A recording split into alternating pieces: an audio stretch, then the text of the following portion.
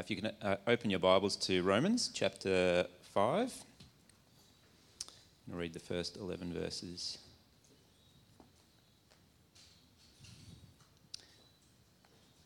If it's not on the screen, find it in your phone or in your Bible.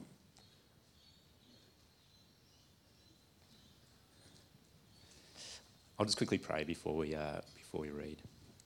Dear God, we thank you for the opportunity to open your word and to hear from Paul, who wrote these words many years ago, but come alive today. God, we thank you also for Joel, who is willing to lead us in this message. And we pray that your words will be on his heart and that he can share them to us today. God, we thank you for this service today. Amen. Romans chapter 5. Therefore, since we have been justified by faith, we have peace with God through our Lord Jesus Christ.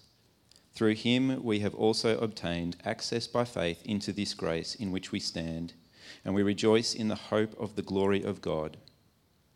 Not only that, but we rejoice in our sufferings, knowing that suffering produces endurance, and endurance produces character, and character produces hope. And hope does not put us to shame, because God's love has been poured into our hearts through the Holy Spirit who has been given to us. For while we were still weak, at the right time Christ died for the ungodly. For one will scarcely die for a righteous person, though perhaps for a good person one would even dare to die. But God shows his love for us in that while we were still sinners, Christ died for us. Since therefore we have now been justified by his blood, much more shall we be saved by him from the wrath of God. For if while we were enemies we were reconciled to God by the death of his Son, much more, now that we were reconciled, shall we be saved by his life. More than that, we also rejoice in God through our Lord Jesus Christ, through whom we have now received reconciliation. Here ends the reading.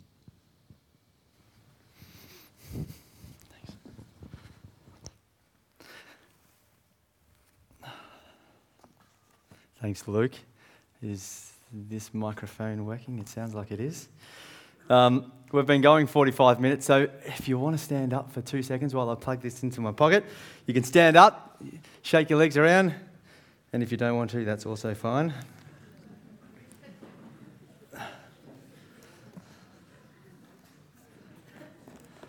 All right. Welcome, everyone. This morning, my name is Joel. I am one of the elders in the church, and when we were praying before the service this morning, Louis turned around and goes, "Joel's back!" But it's a different Joel. It's me.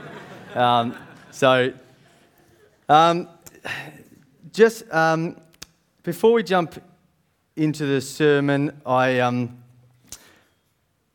do want to pray that you would see, that you would not see me, Joel, the elder, up here, but that you would hear from God and what he's placed on my heart. I pray that this message glorifies God and that it leaves us all rejoicing in his goodness, in his love, in his power, and his beauty and his wonder, his forgiveness and his truly amazing grace. So this message is not about me, it's also not about you, but it's about our God.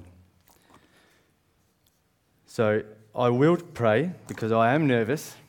So let's pray before we hear from God this morning. Lord God, we just want to thank you for this passage, the wonderful, glorious truth that is in it. Lord, we pray that it would be life-changing for us, that it would help renew our minds and change our hearts and point us towards you and lead us to glorifying you. In Jesus' name we pray. Amen.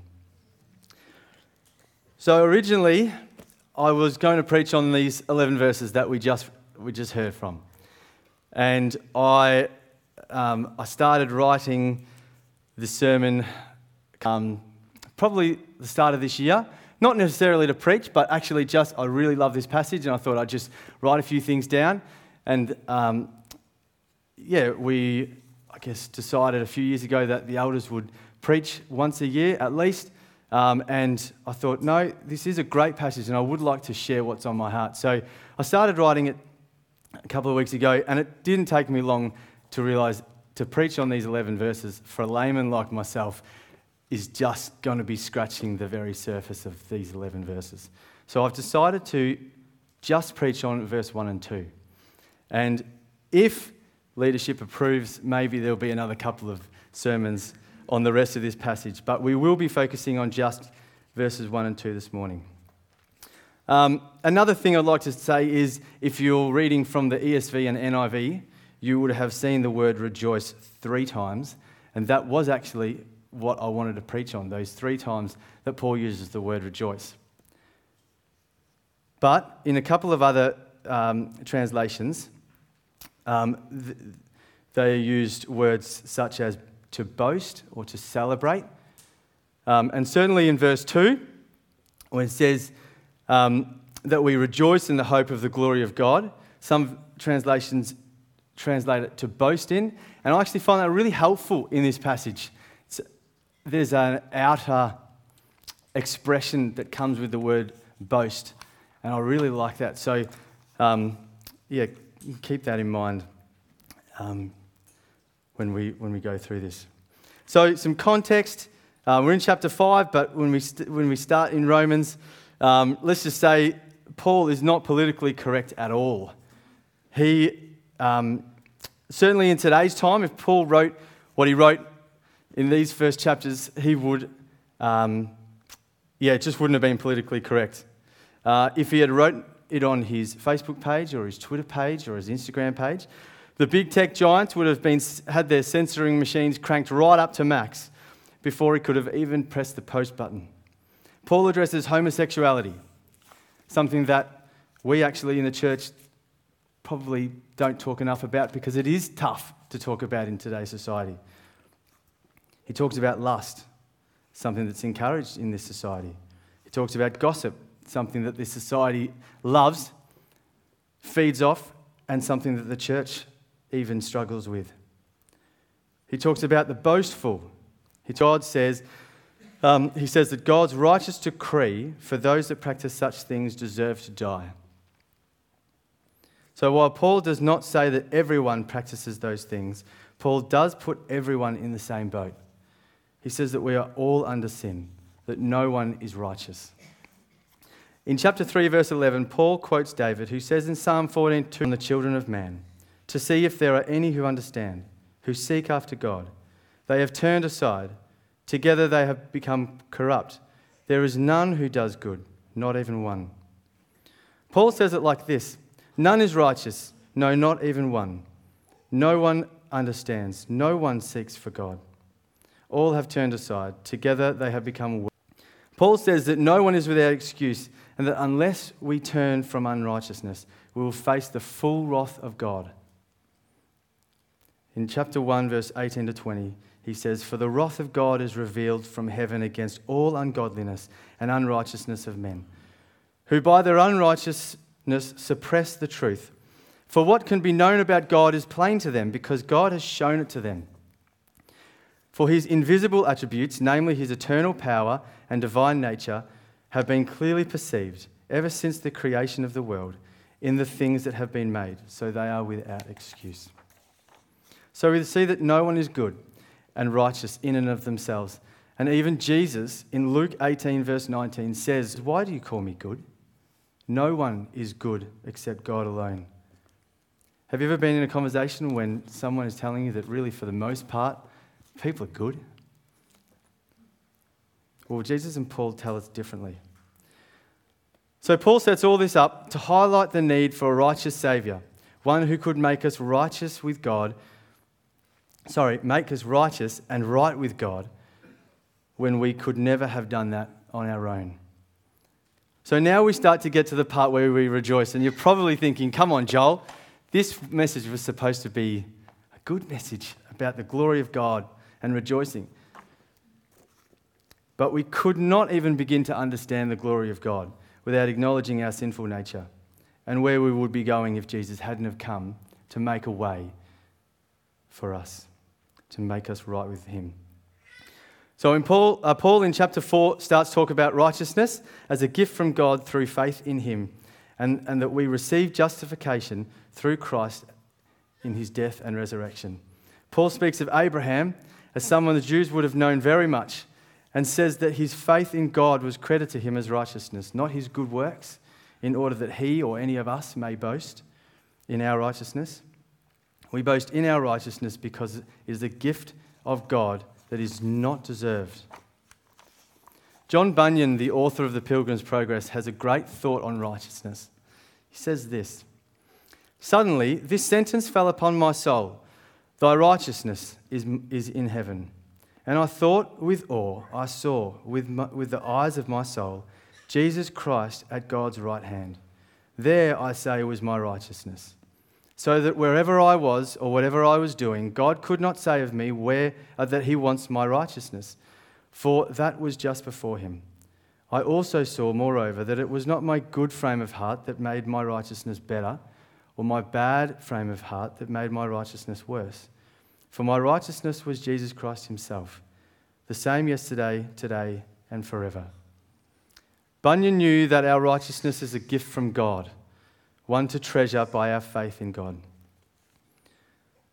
So here we are at chapter 5, and though I've merely skimmed the surface of the start of Romans, hopefully it has set up the reasons why we now have to rejoice and to boast in the glory that God has blessed us, the glory of God, and that he has blessed us so richly.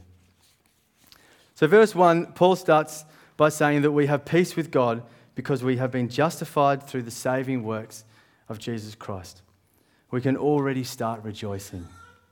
But Paul hasn't said it yet, so I will hold on just a little. Therefore, after all that Paul has said on faithfulness and righteousness and justification, we have peace with God because of Jesus. Let those words sink in. I'm not one to get people to close their eyes and think about the beach or anything like that. But truly, if you sat and thought about those words, that you have peace with God. Many of us don't have peace in our families. Many of us don't have peace in our relationships or at work or with our friends, certainly with the world. There is much to be restless about. And I don't need to give an example because there would be examples flooding into your minds very, very quickly. But here God tells us that the loving arms of God the Father are approachable because of Jesus.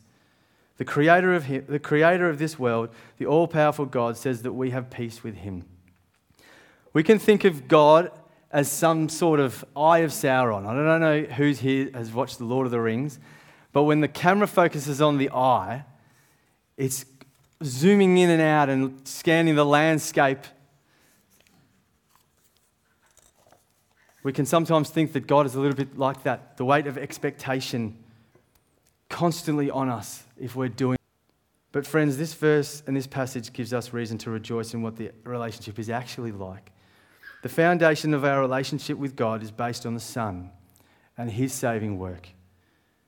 And we do not have merely a small bit of peace here, in this situation or that situation, but we have peace that surpasses all understanding. Sin is the one thing Christ who bore our sin on the cross, and God has set us apart. He has made us holy, as Mick was saying before. We have peace, and so we are forever and ultimately blessed. Psalm 32 verse 1 and 2 says, "Blessed is the one whose transgression is forgiven, whose sin is covered. Blessed is the man whom the Lord counts no..." Pardon the weird grammar. When it is said, "Blessed is the man whose iniquity is forgiven," the meaning is, this is the ground of his blessedness.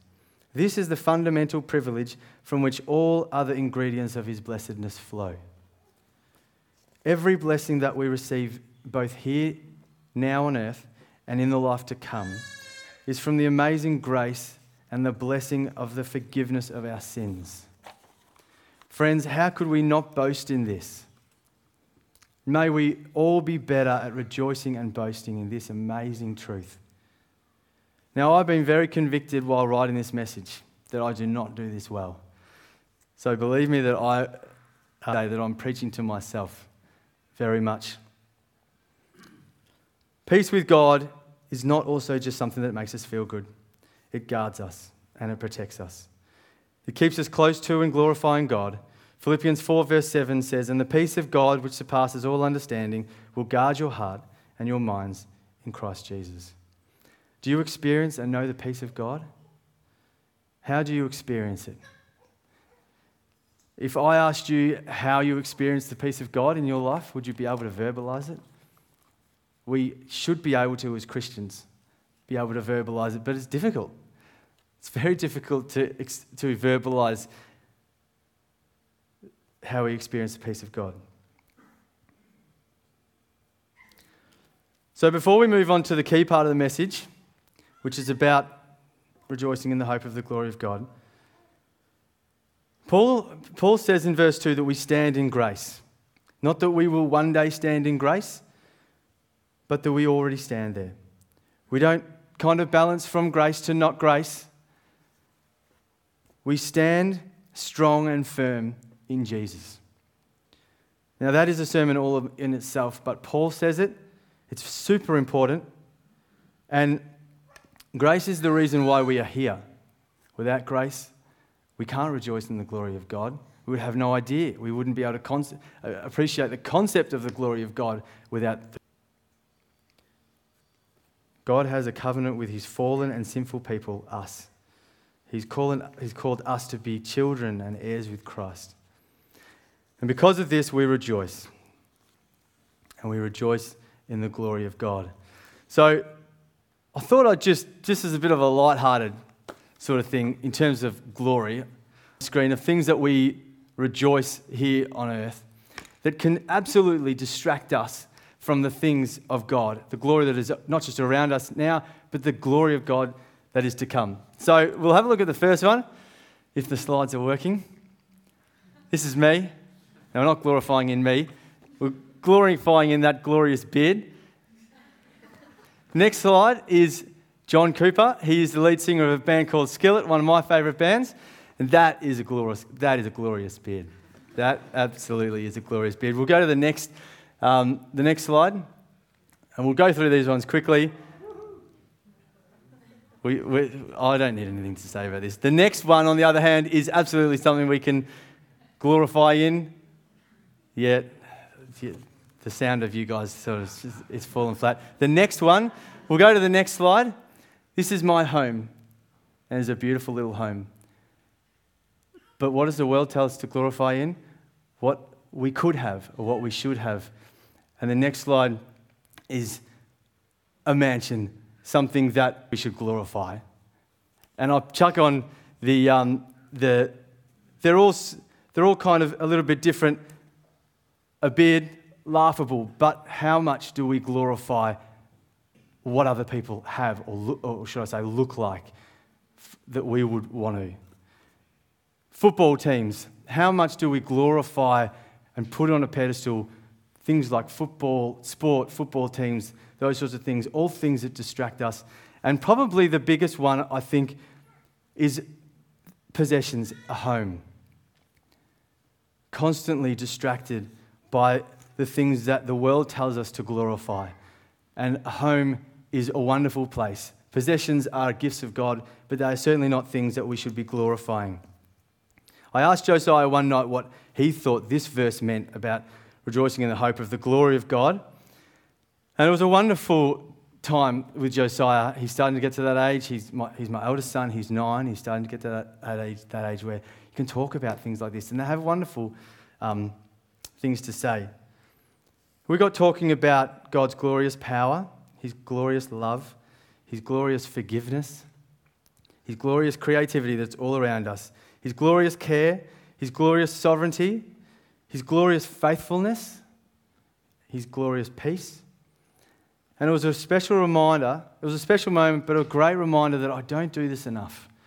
I don't intentionally think of the glory of God, let alone hope in it and take joy in it and rejoice in it. Psalm 19 verse 1 and 2 describes it as something that the earth reveals to us. The heavens declare the glory of God, and the sky proclaims his handiwork. Day after day pours out speech, and night after night reveals his knowledge.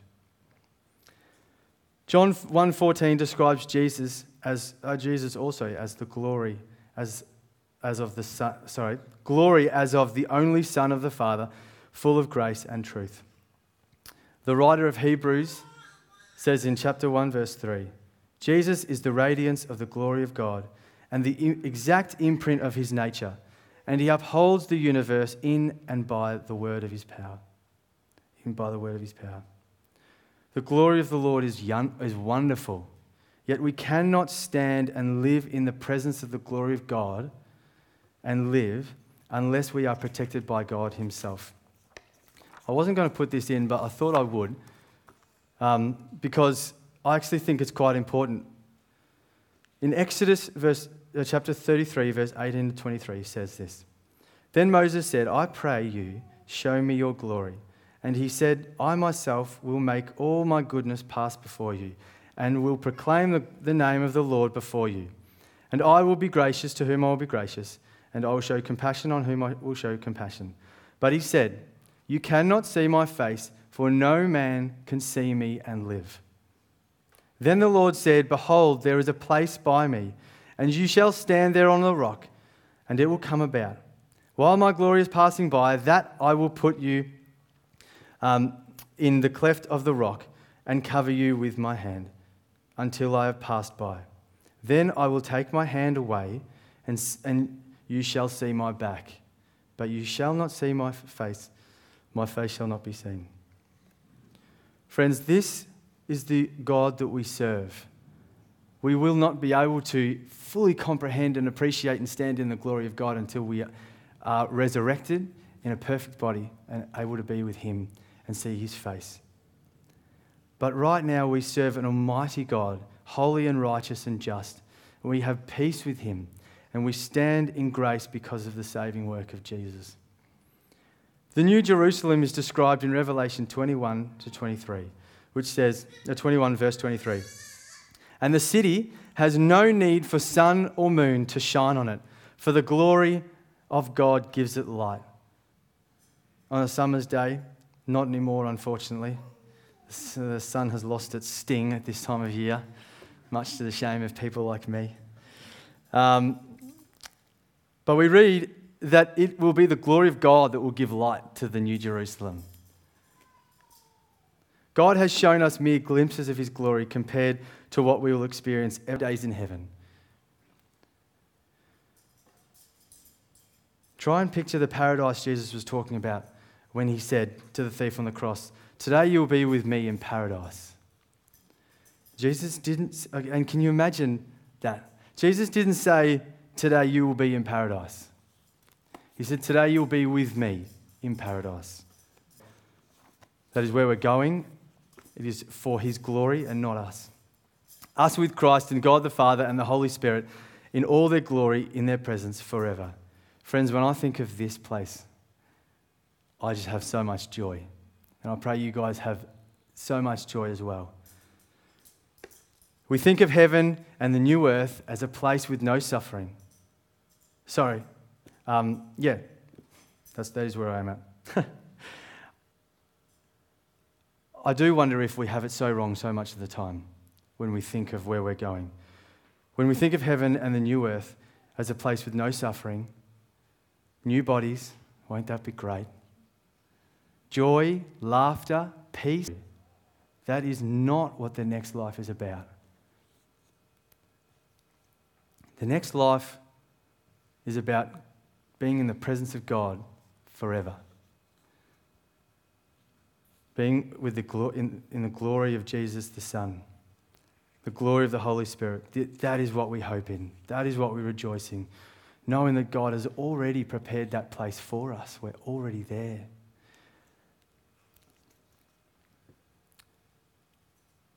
Pardon me for a little bit. But Jesus, having an excitedly nervous, beating and fluttering heart, because he knows that he's going to be with us, is not correct. As in, it is just not taking the full weight of who God is and who we are. It is a theology that I see a lot of these days, and I do wrestle with it. Jesus wanting us to be with him so that we can have nice, healthy bodies and peaceful days is a fraction of what heaven is going to be about. It's about God, his glory, and Jesus the Son. Matthew Henry says, "Grace is glory begun, the earnest assurance of glory. Those who hope in the rejoice in him now. Because we stand in grace now, the glory of God is very much now also. So while we rejoice in the hope of the glory of God in the heavenly picture, we can certainly rejoice in his glory now also." So what we take joy in and indeed also hope in has already happened and made right with God. We have already been reconciled with God. And we already have peace with God. Let us never forget that. Let us go through the many difficulties on earth with our eyes lifted up and up to Christ, rejoicing of the assured hope of the glory of God that is both here with us now and will be realised completely when we're with him in heaven.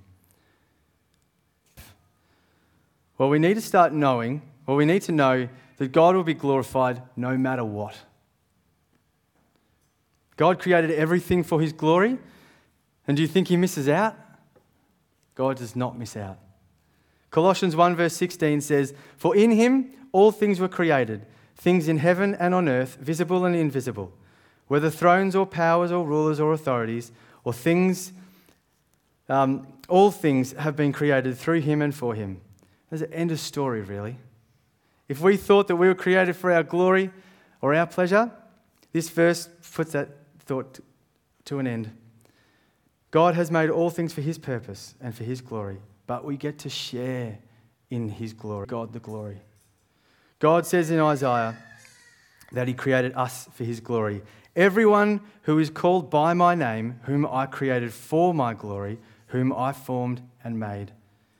Again, God has made us in his image to glorify him. Romans 8 verse 5 and 6 says, "For those who live according to the flesh set their minds on the things of the flesh. But those who live by the Spirit set their minds on things of the Spirit. For to set the mind on the flesh is death, but to set the minds on the Spirit is peace." Philippians 4 verse 8 and 9 says, "Finally, brothers, whatever is honourable, whatever is just, whatever is lovely, whatever is commendable, if there is any excellence, if there is anything worthy of praise, think about such things. What you have learnt and received and heard in me, practice these things, and the God of peace will be with you." Brothers and sisters, this is how we are to be the church. To set our minds and likewise help set the minds of one another on the Spirit and the things worthy of praise and rejoicing to God. Indeed, to set our minds on Christ himself and what he has done for us. To set our minds on the truth that we have peace with and from God. And to set our minds on where we are going. In doing this, we will be glorifying and honouring God. So do others know of your rejoicing in the hope of the glory of God? Can they see it? Can they hear it? Have you ever had someone say to you, "You always seem so joyful"?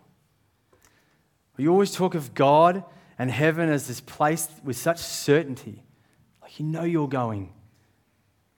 When was the last time you shared of your rejoicing? Not just in the things that God has done for you, because that's for you. And that should be shared. But when was the last time you shared in the hope of the glory of God? Well, first, do you believe this? Do you know this for yourself? If you don't, please come and talk to me, or there's a bunch of people in this church that would love to talk with you and love to pray with you. If you don't know this, if you haven't known this in your heart to be true. If you do know this to be true, don't hide it so that others can't see it. The peace of God, the grace of God, the glory of God is not for us alone, but it is for the world. So shine that light. Rejoice visibly so that others can see it. So that others may ask you, what is this joy? What is this peace that you have? I encourage you to spend some time with people people here at church, or friends or family, and ask them, or get them to ask you. Train yourself to answer that question. To finish, I'd like to read what David says in Psalm 62, verse 2.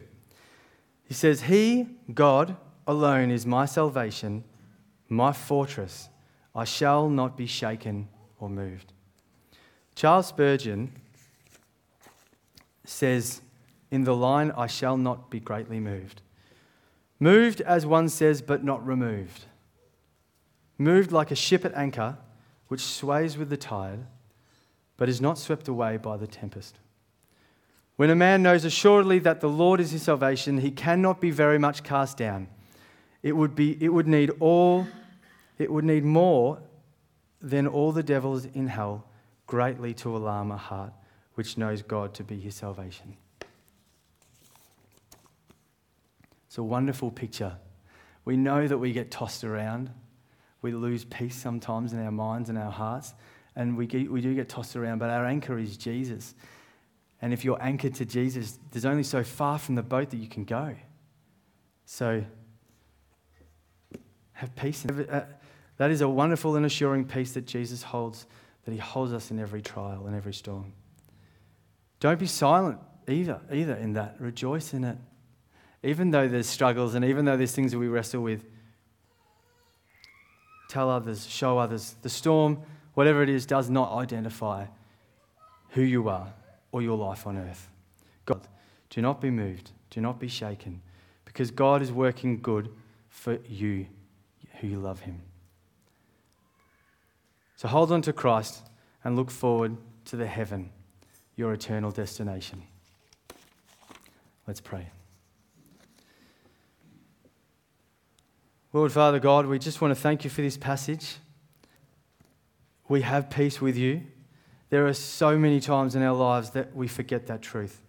There are so many times when we believe the lies that we don't have peace, that we need to do one extra thing to be right with you, that you are not pleased with us. But Lord, this passage tells us that because of Jesus, we have peace with God. We have peace with you.